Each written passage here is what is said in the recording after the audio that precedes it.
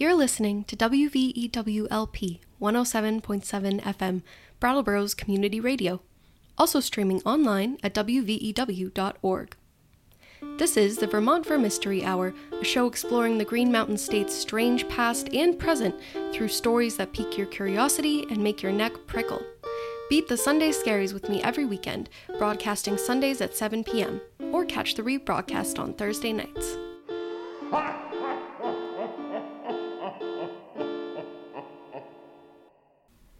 The opinions expressed on the Vermont Vermystery Hour are those of the host and guests and don't necessarily reflect those of WVEW 107.7 FM.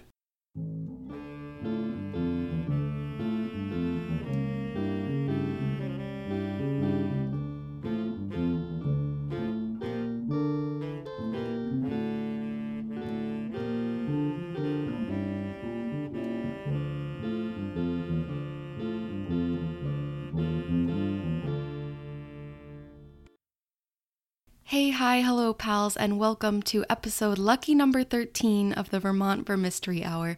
I'm your host, Meg McIntyre. Now, the summer is halfway gone, and that means season 2 of our show is just about halfway over too, which also means that I'm in the midst of planning our third season to premiere this fall, including a huge Halloween extravaganza to mark our favorite spooky holiday. Do you have ideas of topics you want to know more about? Or maybe you're someone who'd like to be interviewed about your own research or Vermont project. If so, I'd love for you to get in touch at vermystery@gmail.com. That's vermystery@gmail.com. After the break, we'll be chatting with writer and historian Jason Smiley, who has been researching the famed Vermont spiritualist, the Eddy Family, for more than a decade. Don't go away.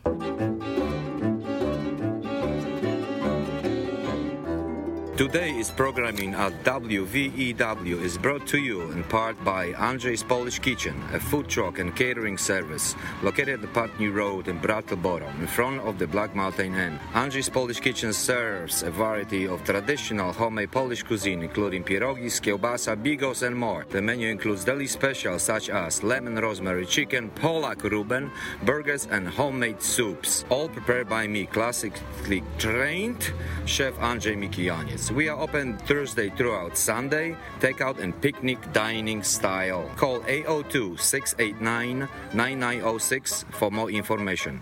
Andrzej's Polish Kitchen is proud support of WVEW Brattleboro Community Radio. Do widzenia.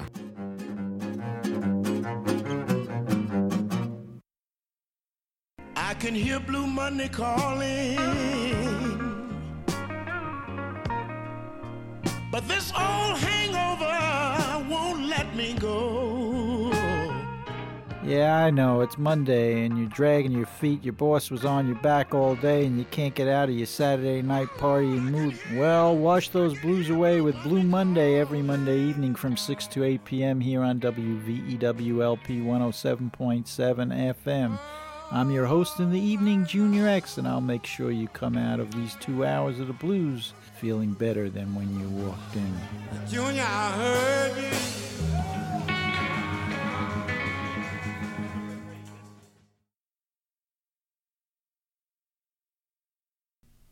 Writer Jason Smiley has visited the High Life Ski Club in Chittenden, Vermont a few times and enjoyed his stay. The club, based out of New Jersey, has been operating in Rutland County since the 1960s and offers beautiful scenic views and easy access to the nearby ski resorts. But Jason's interest in the property isn't as an outdoorsman, but as a historian. You see, at one time, a farmhouse stood where the lodge now sits and played host to visitors from all over the world. They'd come from far and wide to experience something unique, a seance conducted by the Eddy siblings, a famous family of mediums responsible for the town of Chittenden's reputation as spirit capital of the universe. And though the original building is gone, the current owners say strange things still continue to happen on the property.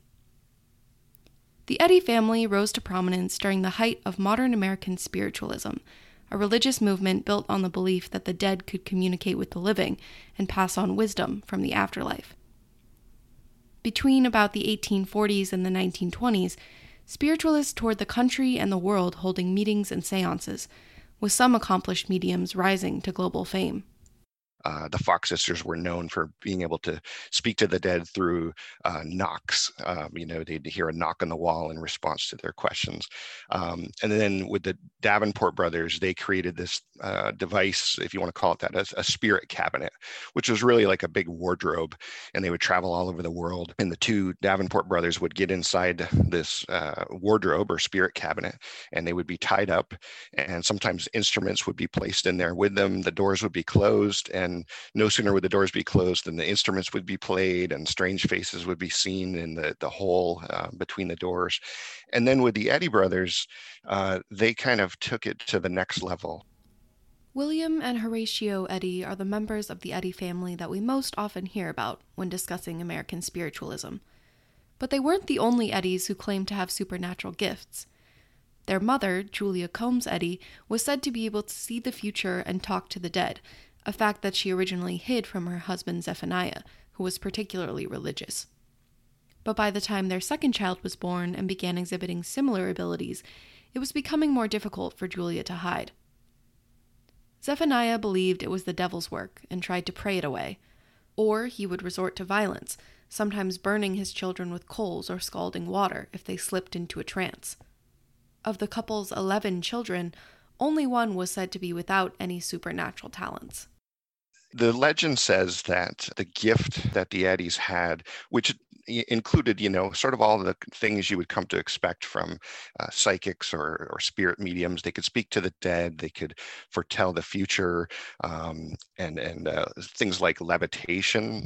Supposedly, when the children were young, their bodies would be lifted up in the air and they'd be floated out a window and end up on a mountain somewhere.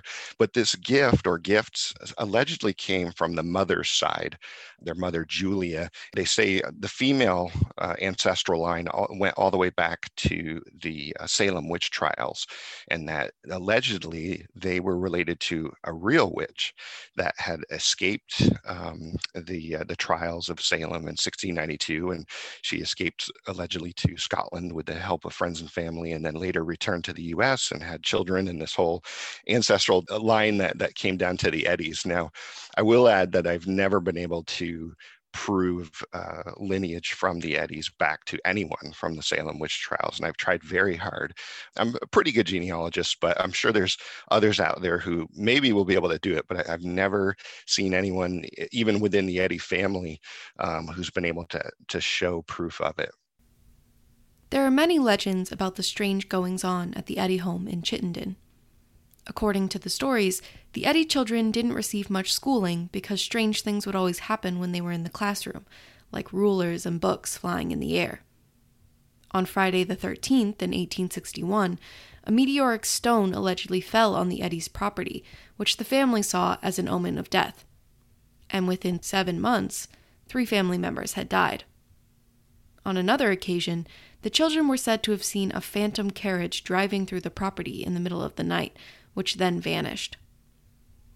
Eventually, their father sold them into traveling shows, and William and Horatio and their sister Mary Eddy Huntoon traveled around the Northeast and other parts of the country giving exhibitions for much of the 1860s. There are also reports of them performing in Canada and Europe, and even performing for Queen Victoria and Abraham Lincoln, though Jason says he's found little evidence of these events. They used a spirit cabinet, much like the Davenport brothers, and would sometimes call for members of the audience to tie them up to show they weren't using trickery or sleight of hand. In a few cases, spectators who believed they were frauds or thought they were in league with the devil would try to attack them or run them off, reportedly leaving them with injuries and scars.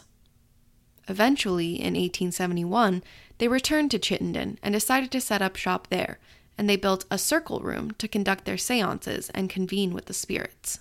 It was just this long rectangular room that they built as an addition to their house. And at the back end of the room, they had a stage built, and they had what was essentially a closet that they would use now as their spirit cabinet.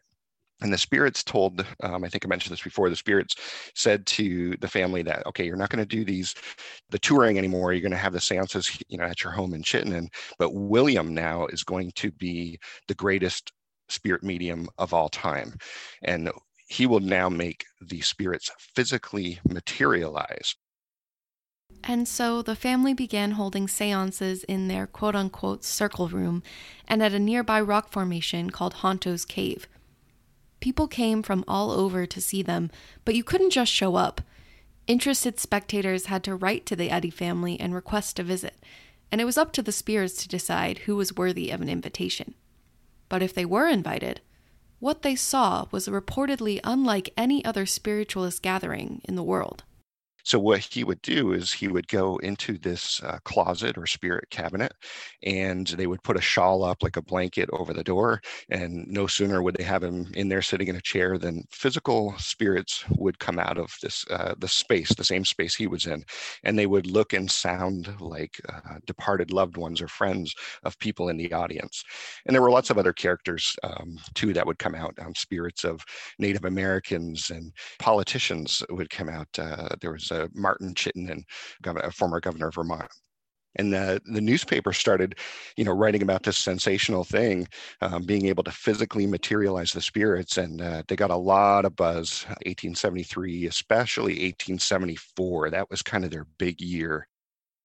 A big part of the Eddys' rise to fame was the attention of Colonel Henry Steele Olcott, a Civil War officer who was hired by the New York Sun to visit the Eddy homestead and write about his findings. After staying there for a week, Colonel Olcott came away believing what he'd seen was real, and wrote a letter to that effect that was published in the Sun in September of 1874.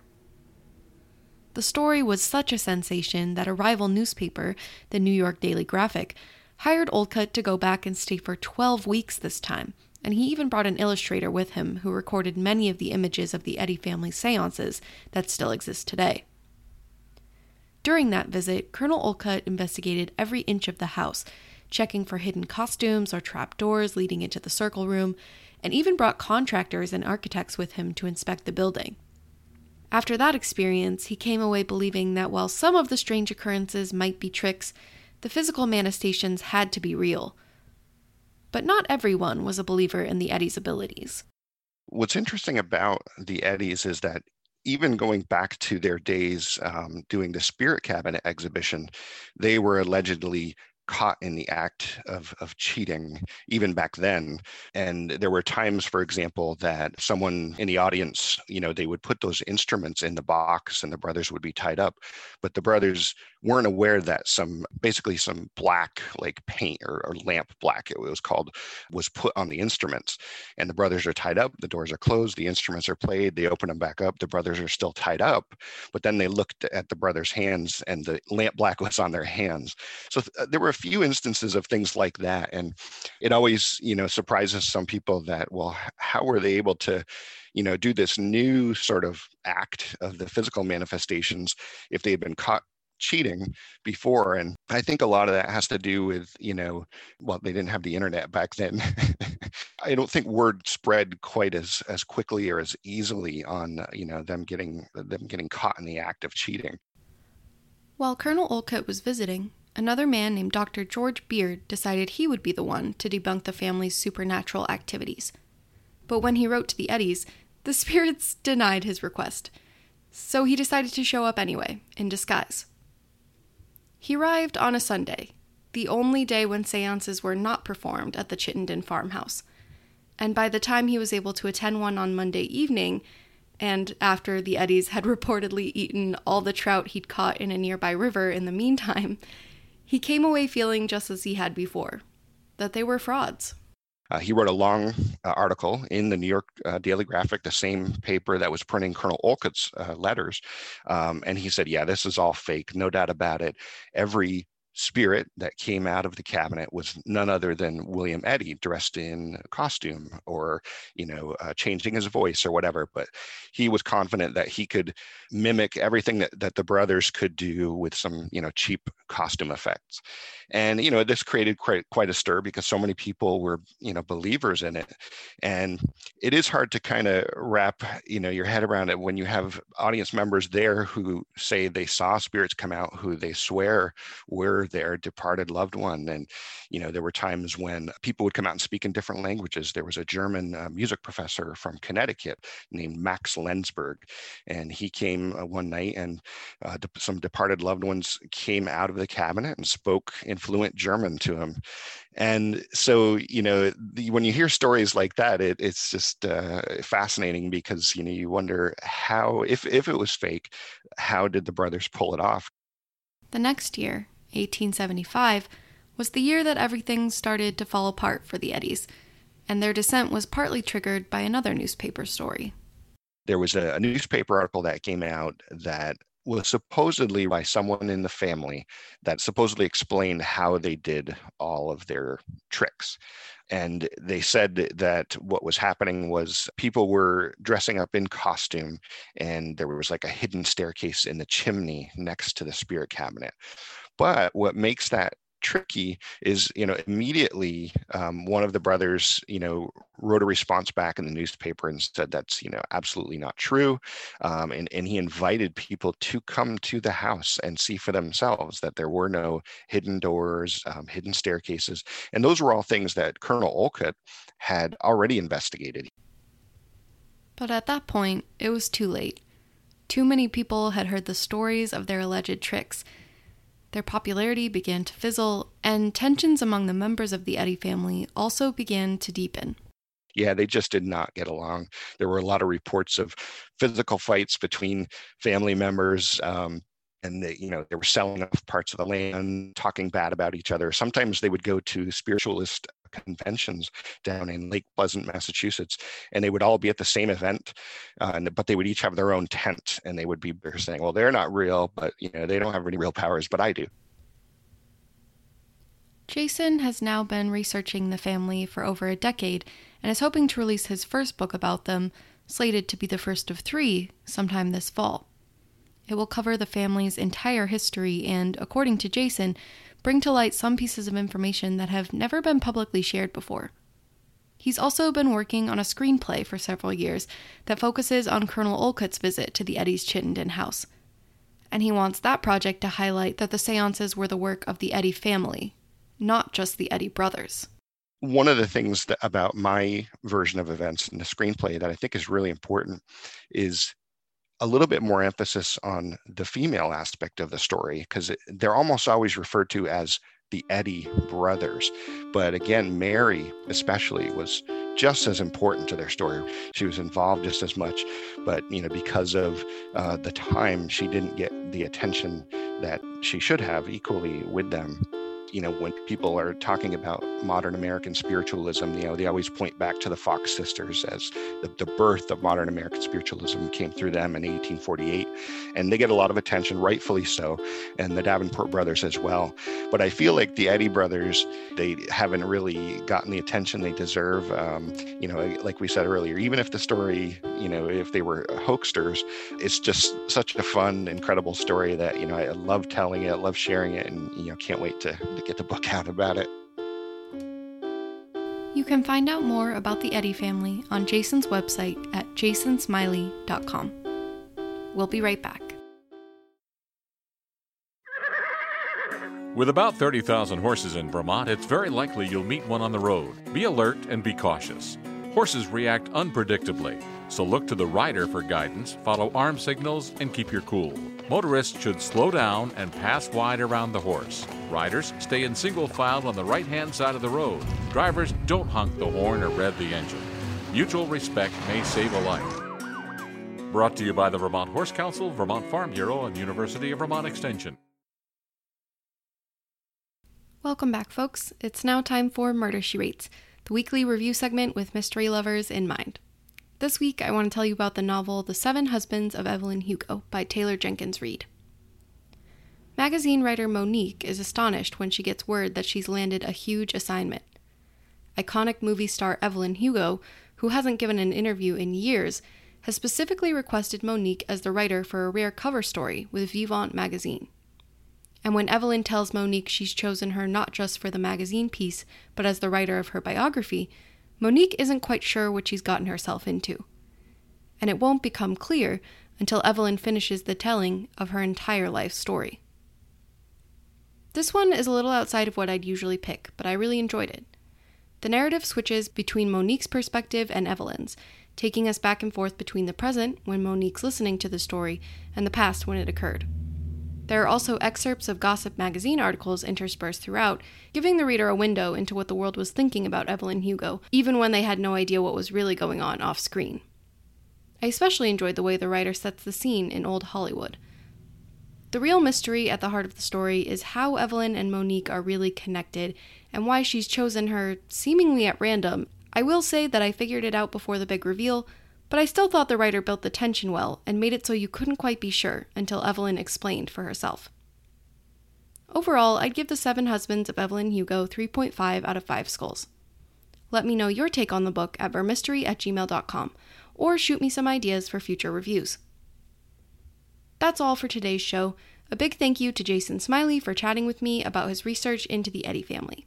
The Vermont Vermystery Hour is written, produced, and hosted by me, Meg McIntyre, with research help from Matt Bruno. Our cover art is by Jenny Stoos, and our theme music is written and performed by me and my pal Nikki Seafried. If you liked today's episode, check out the show wherever you get your podcasts, and don't forget to leave a rating or a review.